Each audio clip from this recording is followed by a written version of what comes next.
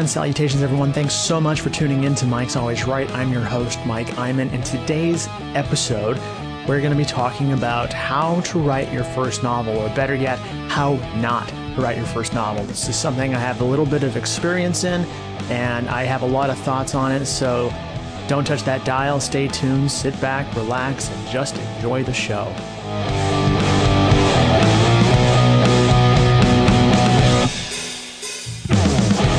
For the past 6 months or so, I have been on a journey of sorts to write my first novel.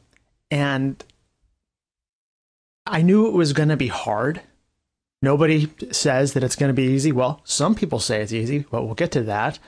But I think the really difficult part has been sorting through all the different tactics that different writers say, oh, you should do this, you shouldn't do that, and trying to figure out, well, what is the correct way? I'm a big fan of Ray Bradbury, who wrote books like Fahrenheit 451, The Martian Chronicles, The Illustrated Man. Brilliant writer. And if you listen or watch old lectures that he gave, what he always recommended to young and upcoming writers was write a heck of a lot of short stories. The problem with novels is you could spend a whole year writing one and it might not turn out well because you haven't learned to write yet. But the best hygiene for beginning writers or intermediate writers is to write a hell of a lot of short stories. If you could write one short story a week, doesn't matter what the quality is to start, but at least you're practicing. And at the end of a year, you have 52 short stories, and I defy you to write 52 bad ones. Huh? So I tried this. This was actually one of the first tactics that I tried when I decided that I really wanted to give this fiction writing honest try here. So I actually, probably about 6 or 8 months ago, I was writing a short story, one a day, which is a lot of work, but it got me in the habit of writing. But what ended up happening was they were just all dreadful. I might have a good idea, but there was no story to it. There was no character. There's nothing that made it special in any way. Anybody could have written these terrible short stories. But then you get to thinking, well, why did Ray Bradbury advocate for short stories? Well, when he was coming up, there were pulp magazines. There were things like Astounding Science Fiction, or even something like Galaxy Science Fiction, which I happen to have a copy of. And that was how, if you were a writer at that time, you were going to get paid for your work. They paid anywhere from half a cent to a penny, 2 cents a word, because they needed content for their magazines.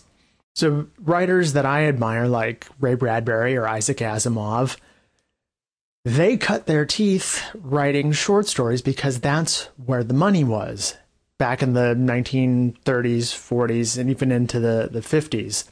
But then around the 1950s, after the war and paper was more plentiful, and I would have to do some research, but things like that, you started to see this shift from short stories and kind of digest style magazines and moving more toward novels, standalone novels.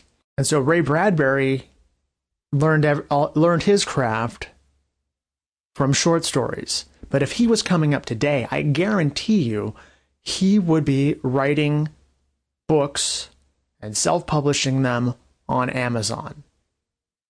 Because that's where the money is right now if you're an up-and-coming writer. Granted, it's a lot easier to write 5,000 or 10,000 words for a short story than it is to write 50,000 or 100,000 words of a novel. But I think just taking his advice at face value is kind of a disservice. And then you hear other famous authors basically recommend something completely opposite, where, like Stephen King, if you've read his book on writing, which I highly recommend, it gives you a good insight into his process. he recommends just sitting down every day, having a set word count. I think he recommends about 2,000 to 2,500 words. So like writing about 10 pages of manuscript per day. And just kind of, it's like an archaeological dig where you're pulling new information out every day and you're building your story. Well, that works really well if you already have a very deep internal sense of what makes a great story. And obviously Stephen King has that. And there's no doubt about it. But I've tried that. I'm sure you've tried that. Oh, I'm just going to sit down and start writing, and I'm not going to give up until I have myself a novel. Gosh darn it. And then my experience, and maybe you've had the same problem, you get 5,000, 10,000, 15,000 words in. I actually recently got 20,000 words into a project before I realized, no, this isn't going to happen. There's no story here. There's nothing. It's just all the characters are the same person with a different name. They're just names on a page with dialogue attached to them. The action is just happening because I need a plot for my story. Clearly, something here is not working. So then let's move on to another famous author you might have heard of, J.K. Rowling. Now, a few years ago, she or someone tied to her released this a page of one of her outlines, and it's this big like grid thing that explains what's supposed to happen in certain chapters of one of the Harry Potter books.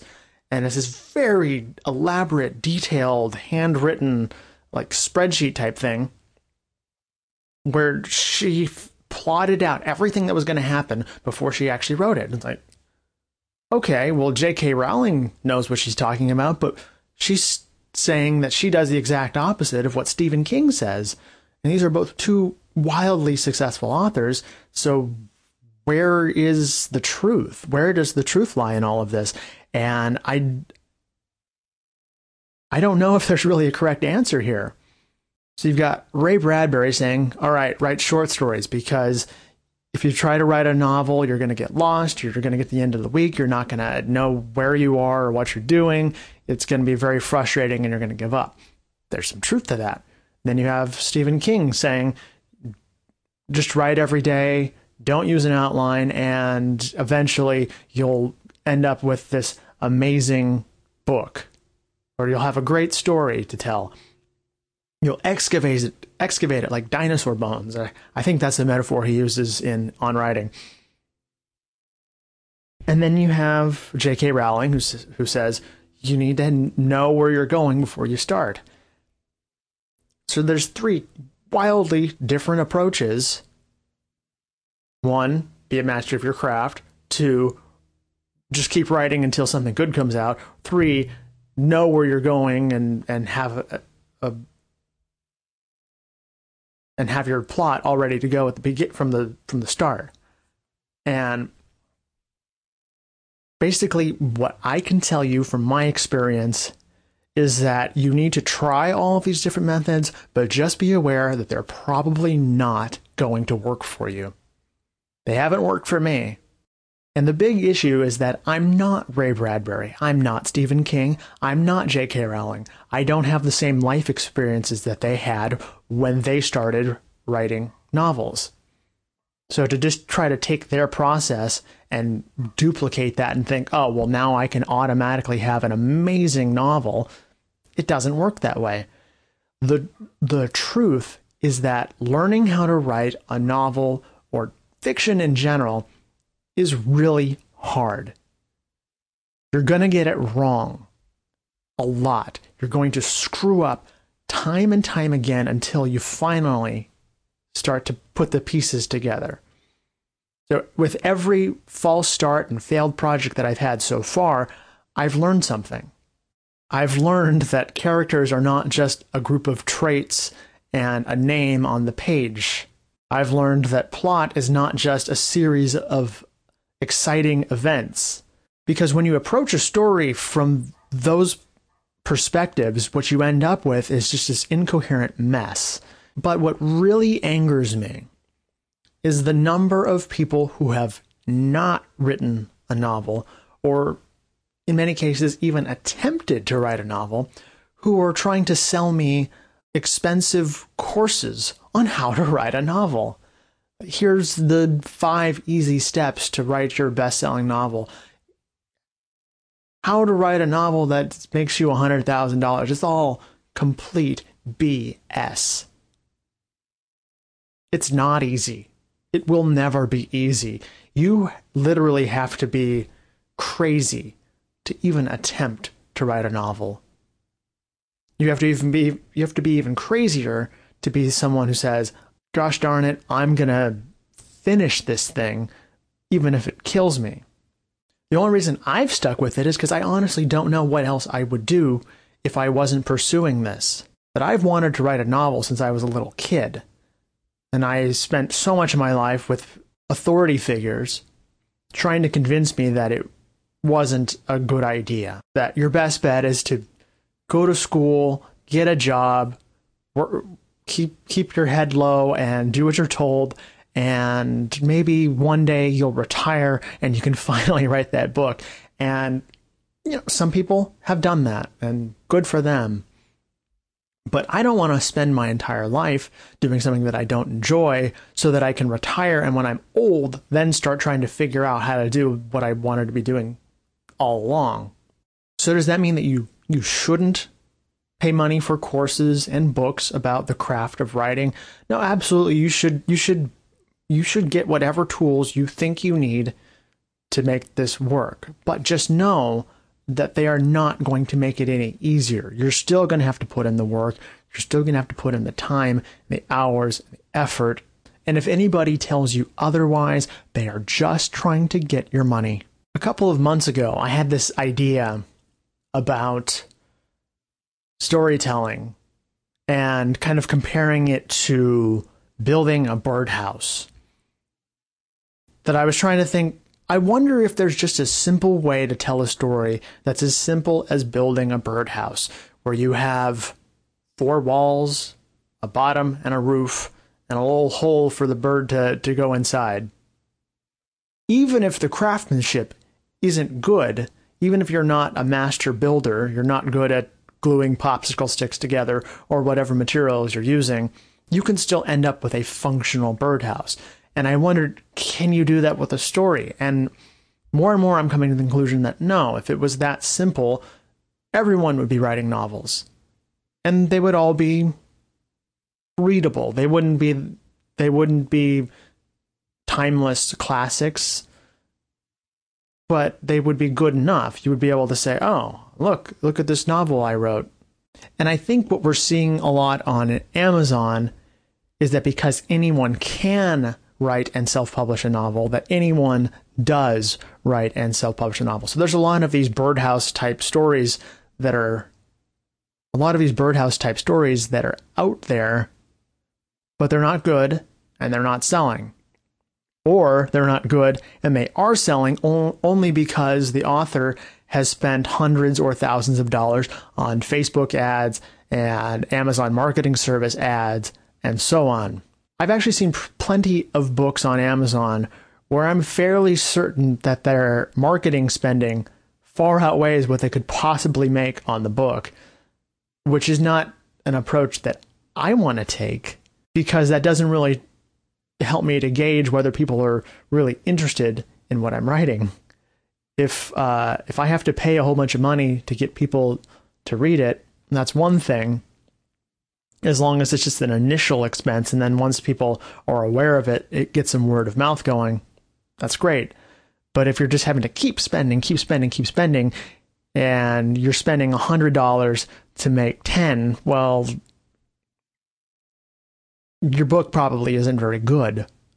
Another thing I commonly hear writers talk about is, how much should I spend on having my cover designed?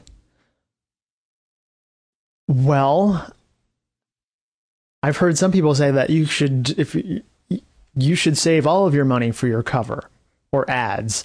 And it's like, whoa. So you've never written a book before.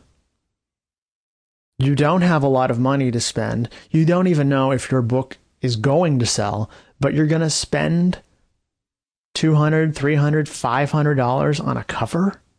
That's ridiculous. I've seen plenty of terrible books that have the most beautiful cover you've ever seen. Now, do you think that that really helps their sales? It's garbage from page 1 until page 250 or 300, however long the thing is, but it's got this beautiful original artwork on the cover. So I'm going to buy that, of course, right? No, I'm not, because I buy what's inside of the book.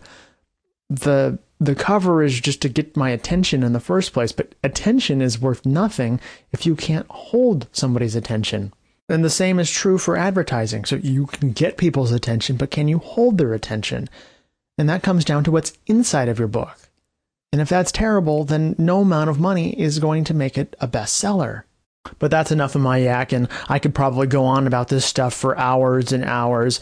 And those of you who are already convinced by my argument that you just have to keep working at it and there is no easy solution, I'm probably preaching to the choir. And those of you who think, no, there is an easy way and I just haven't found it yet, well, you probably stopped watching this or listening quite some time ago. Anyway, thanks so much for tuning in to Mike's Always Right. Please, if you enjoyed this, please leave a comment, like, subscribe, all that good stuff. Be sure to check me out on the web at www.mikeiman.com. Check me out on Instagram at Mike Iman. Until next time, thanks so much for tuning in. And remember, Mike's always right.